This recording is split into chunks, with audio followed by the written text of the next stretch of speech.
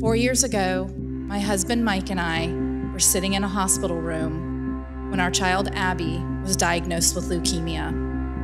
I think anybody who's been in a life-threatening diagnosis, will remember those moments.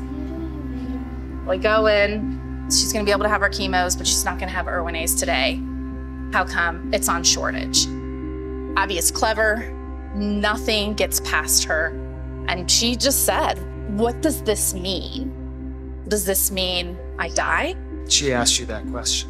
Yeah, it's hard enough that my 9-year-old had to contemplate her mortality when she's diagnosed with cancer, and also then wonder if she was gonna survive because not enough drug was made.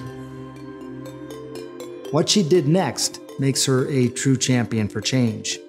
She put together a consortium of friends and family, and they essentially created a phone bank, calling more than 220 children's hospitals around the country and asking all of them, did they have the medication that could save Abby?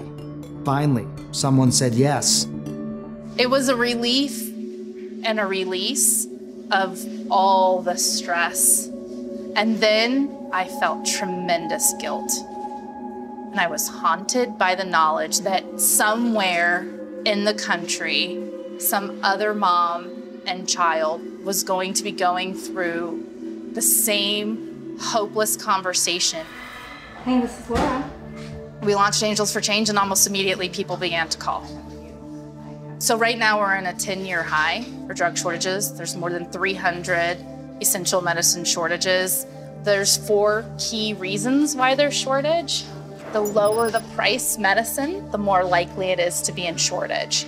The more complicated the medicine, if there's a history of a QA event, if all of it is made by one supplier or one area of the world, it's more likely to be in shortage. I think we've gotten so used to thinking about things like Amazon. They can anticipate when you're running out of toilet paper, when you're running out of dog food. You think the same thing would happen with life-saving medications, but that's not the case. The entire supply chain has to be engaged. So I thought, what would it look like to partner with the manufacturer and use prediction? She calls it Project Protect, anticipating which drugs could go into shortage and producing them with other companies before it's too late. Their first effort, a $100,000 grant to the for-profit Stack Pharmaceutical to manufacture 2 specific drugs. Potassium chloride and sodium chloride, which newborns, NICU patients, PICU patients need to survive. It's like salt and pepper. You never think you're going to run out of those very simple things. Well, don't take our supply chain for granted. Jared Milton oversees all pharmacy and clinical services at Children's Hospital, Colorado.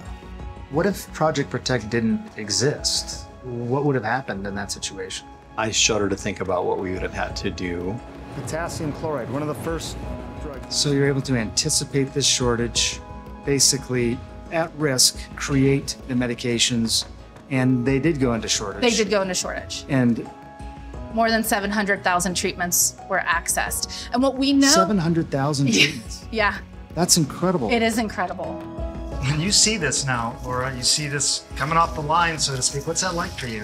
What I see here is each one of those that's being filled up, 7 to 9 NICU babies that are gonna get fed today.